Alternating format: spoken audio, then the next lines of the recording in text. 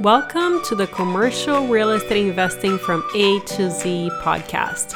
I'm your host, Steph Boldrini. We provide straightforward information by bringing excellent guests with real-world experience in all topics related to commercial real estate investing. And in today's episode, we're going to learn how to find a great general contractor for your commercial projects. What questions should you ask? What is a typical timeline for a medium to large project?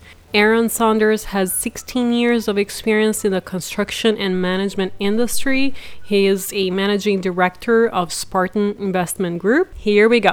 Aaron, thank you so much for joining us today. I'm excited to do this very first real scenario with you because I think people will benefit a lot from this episode and real conversations.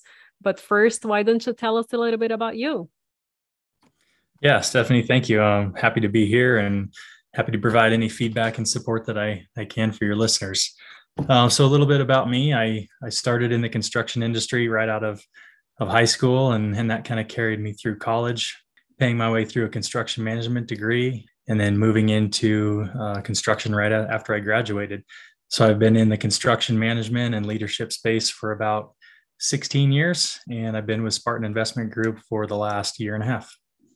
So first, I would like to start with what are some questions you recommend people asking a potential GC and how to even go about finding a good one that is specific to their location. And then we'll jump into the real life project.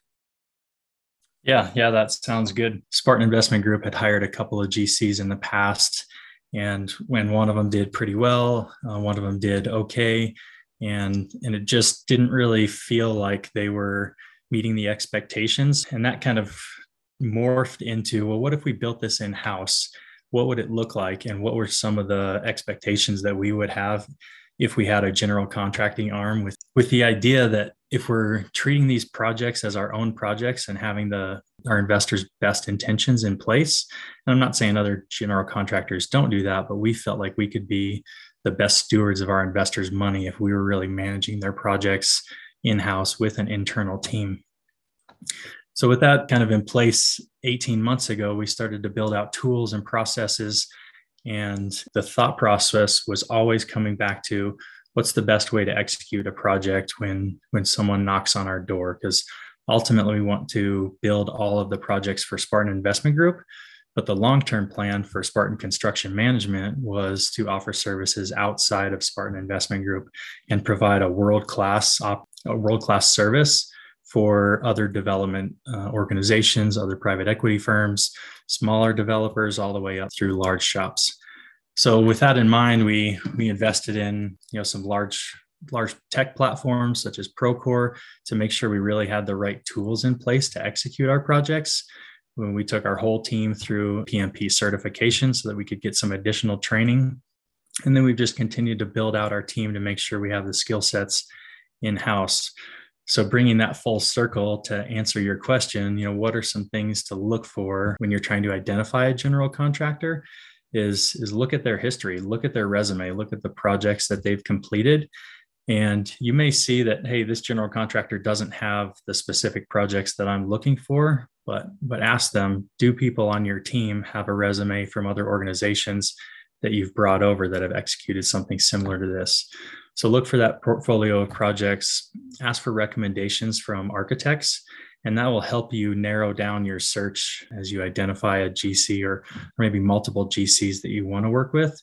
And then I'd say the next step would be to sit down, interview them, and make sure that your scope of work really aligns with what they do and the expectations that they have for the project. Because ultimately, they may be a good contractor, good general contractor, and be able to build a certain type of product really well, but they may not align with the expectations that you have as a developer.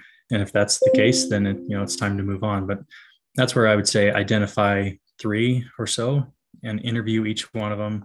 Go take a look at some of their current projects that are active, interview some of their subcontractors, and then also look at some of their projects that they've completed in the past and ask for references for those developers that they worked for in the past. So you can interview current projects and see how they're going, but also how did they complete projects in the past and what did those look like?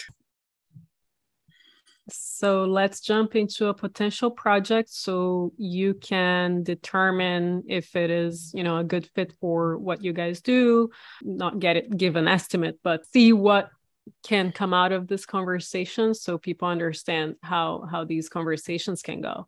So for example, we have a self-storage facility that we're trying to expand, and we can do about 20,000 more square feet in the facility. And we are looking for next steps.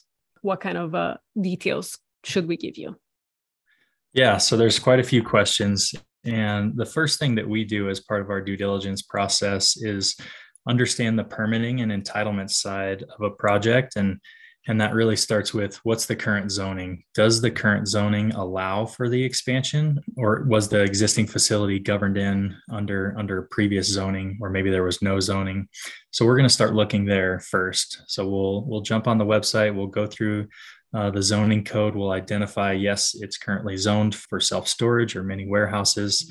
The next step would be, okay, it's not zoned for this, but it requires a conditional use permit or a special use permit. And what are the steps required to execute that conditional use permit or special use permit?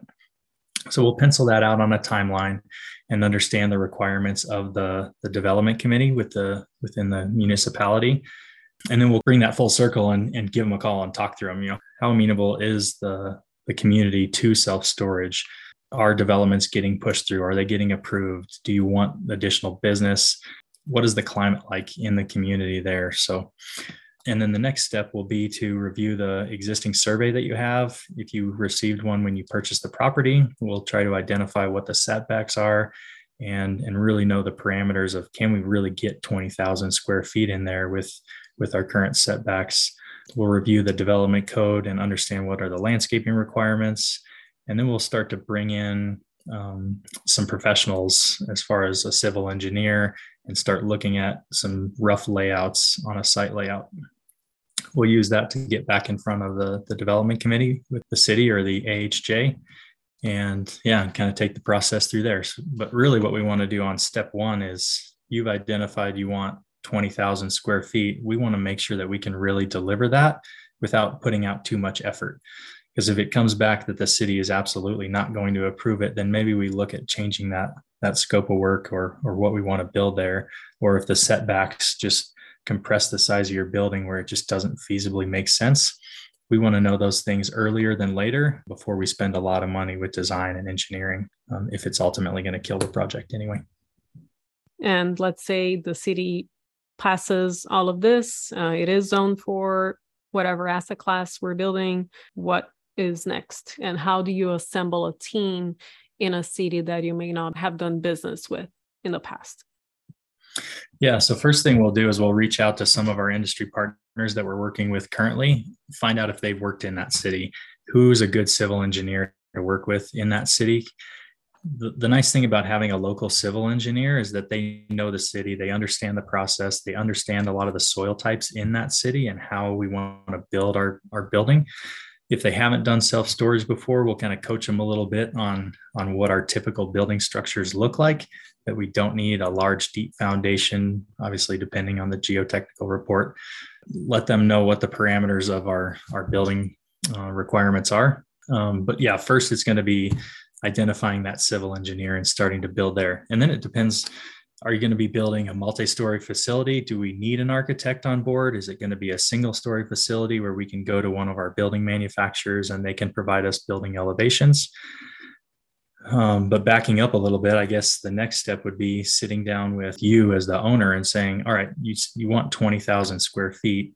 What is that going to look like? Is that going to be single-story drive-up non-climate controlled units, or do you want to do 20,000 square feet of climate control? Do you want to have drive-up units that are accessible from your drive aisles that are climate controlled, or do you want all of your units to be accessed from inside the building?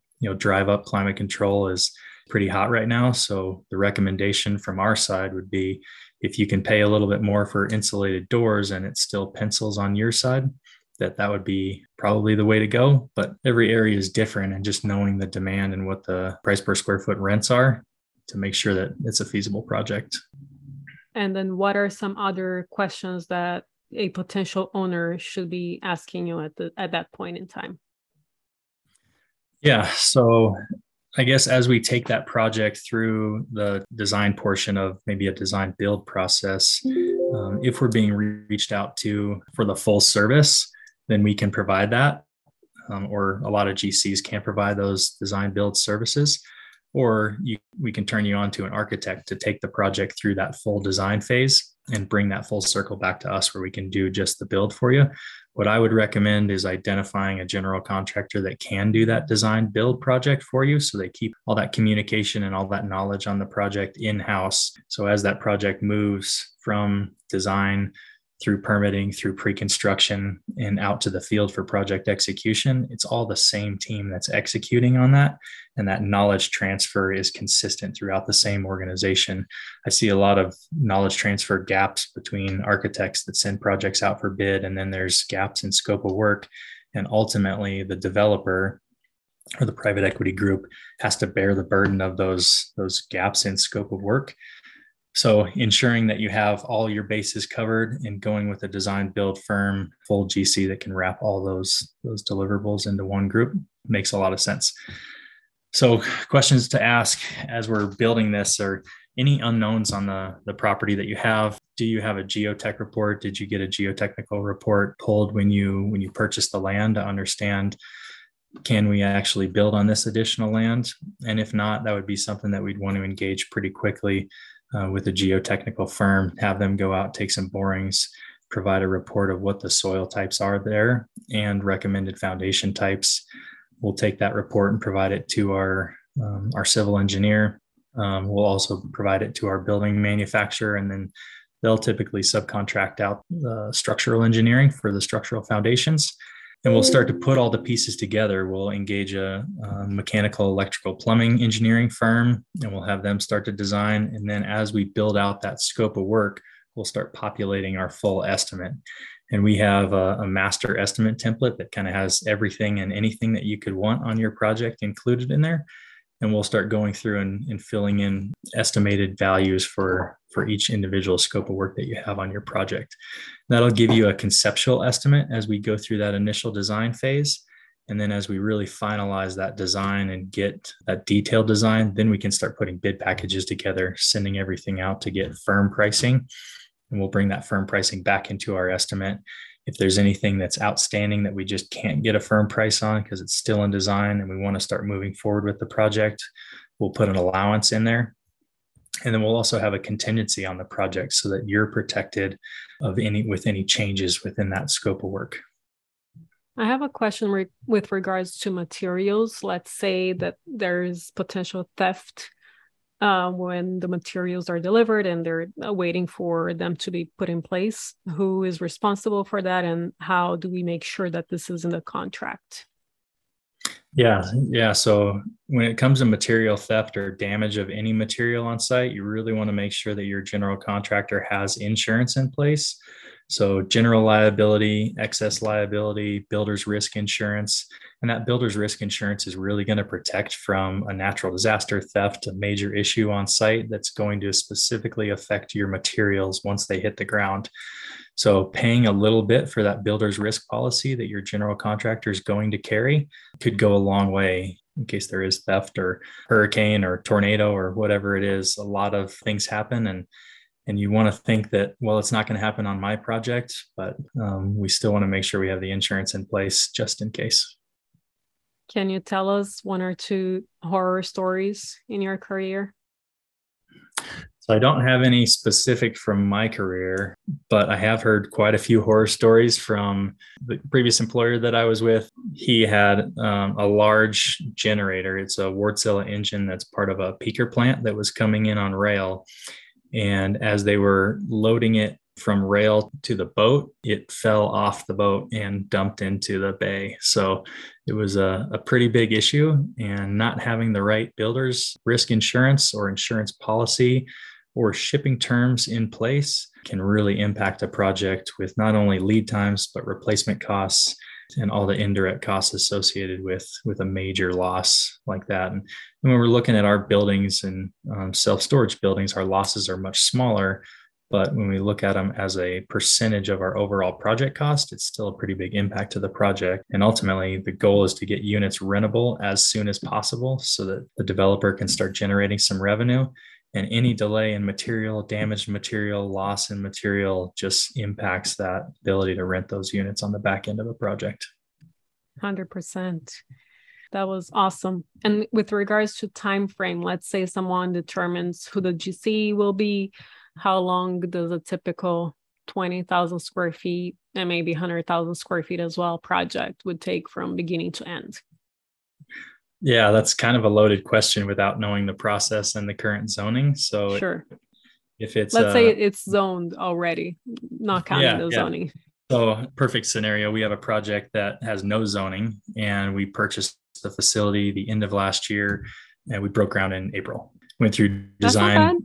4 months, had the project ready to go. And yeah, so that's probably the fastest timeline. We've seen projects. We did a very large development in Black Diamond, Washington. And I think the entitlements process on that project took about 4 years. So it was not zoned. It was a conditional use permit. Plus we went through multiple rounds of design and permitting. So I think if we compress that down, probably could have gotten it a little bit quicker, but a lot of challenges to overcome. And it really depends on where you want to build. Do you want to build somewhere that has no zoning and you can expedite the process and build your facility and break ground in 4 months? That's great. But your competitor can also do the same thing across the street. And if you move into a place like Black Diamond, Washington, where we built our facility there, where it's extremely hard to get zoning approval and get an expansion or a new development built, it also limits your competition in the market. Absolutely. That was awesome, Aaron. Is there anything else that we haven't covered that you think is important for our audience to know? I think the biggest thing is just the education on the development side, on what you want to build, what your expectations for the project are. Like you talked about, what's the expectation for the timeline and cost? That's where that interview process is really powerful. And interview a couple of different general contractors. Do your homework, do your research on your development project so you have a good understanding of what your requirements should be, and you're not setting expectations that are unachievable by either party. That's just going to set the project up for failure, and that's the last thing that anybody wants. How can our listeners get in touch with you? Yeah, they can shoot me an email. My email is Aaron, that's AARON, @Spartan-investors.com. And yeah, send me an email there and I'll get back to you. Anything I can do to support your projects, we're here to help. Thank you very much, Aaron. Thank you. And if you haven't already, make sure to subscribe to our newsletter at montecarlorei.com. If you are interested in investing in our next syndication, please fill out the interest form that will be under show notes at the bottom of the notes, and we will let you know when that comes out in a few days. And I will see you next time.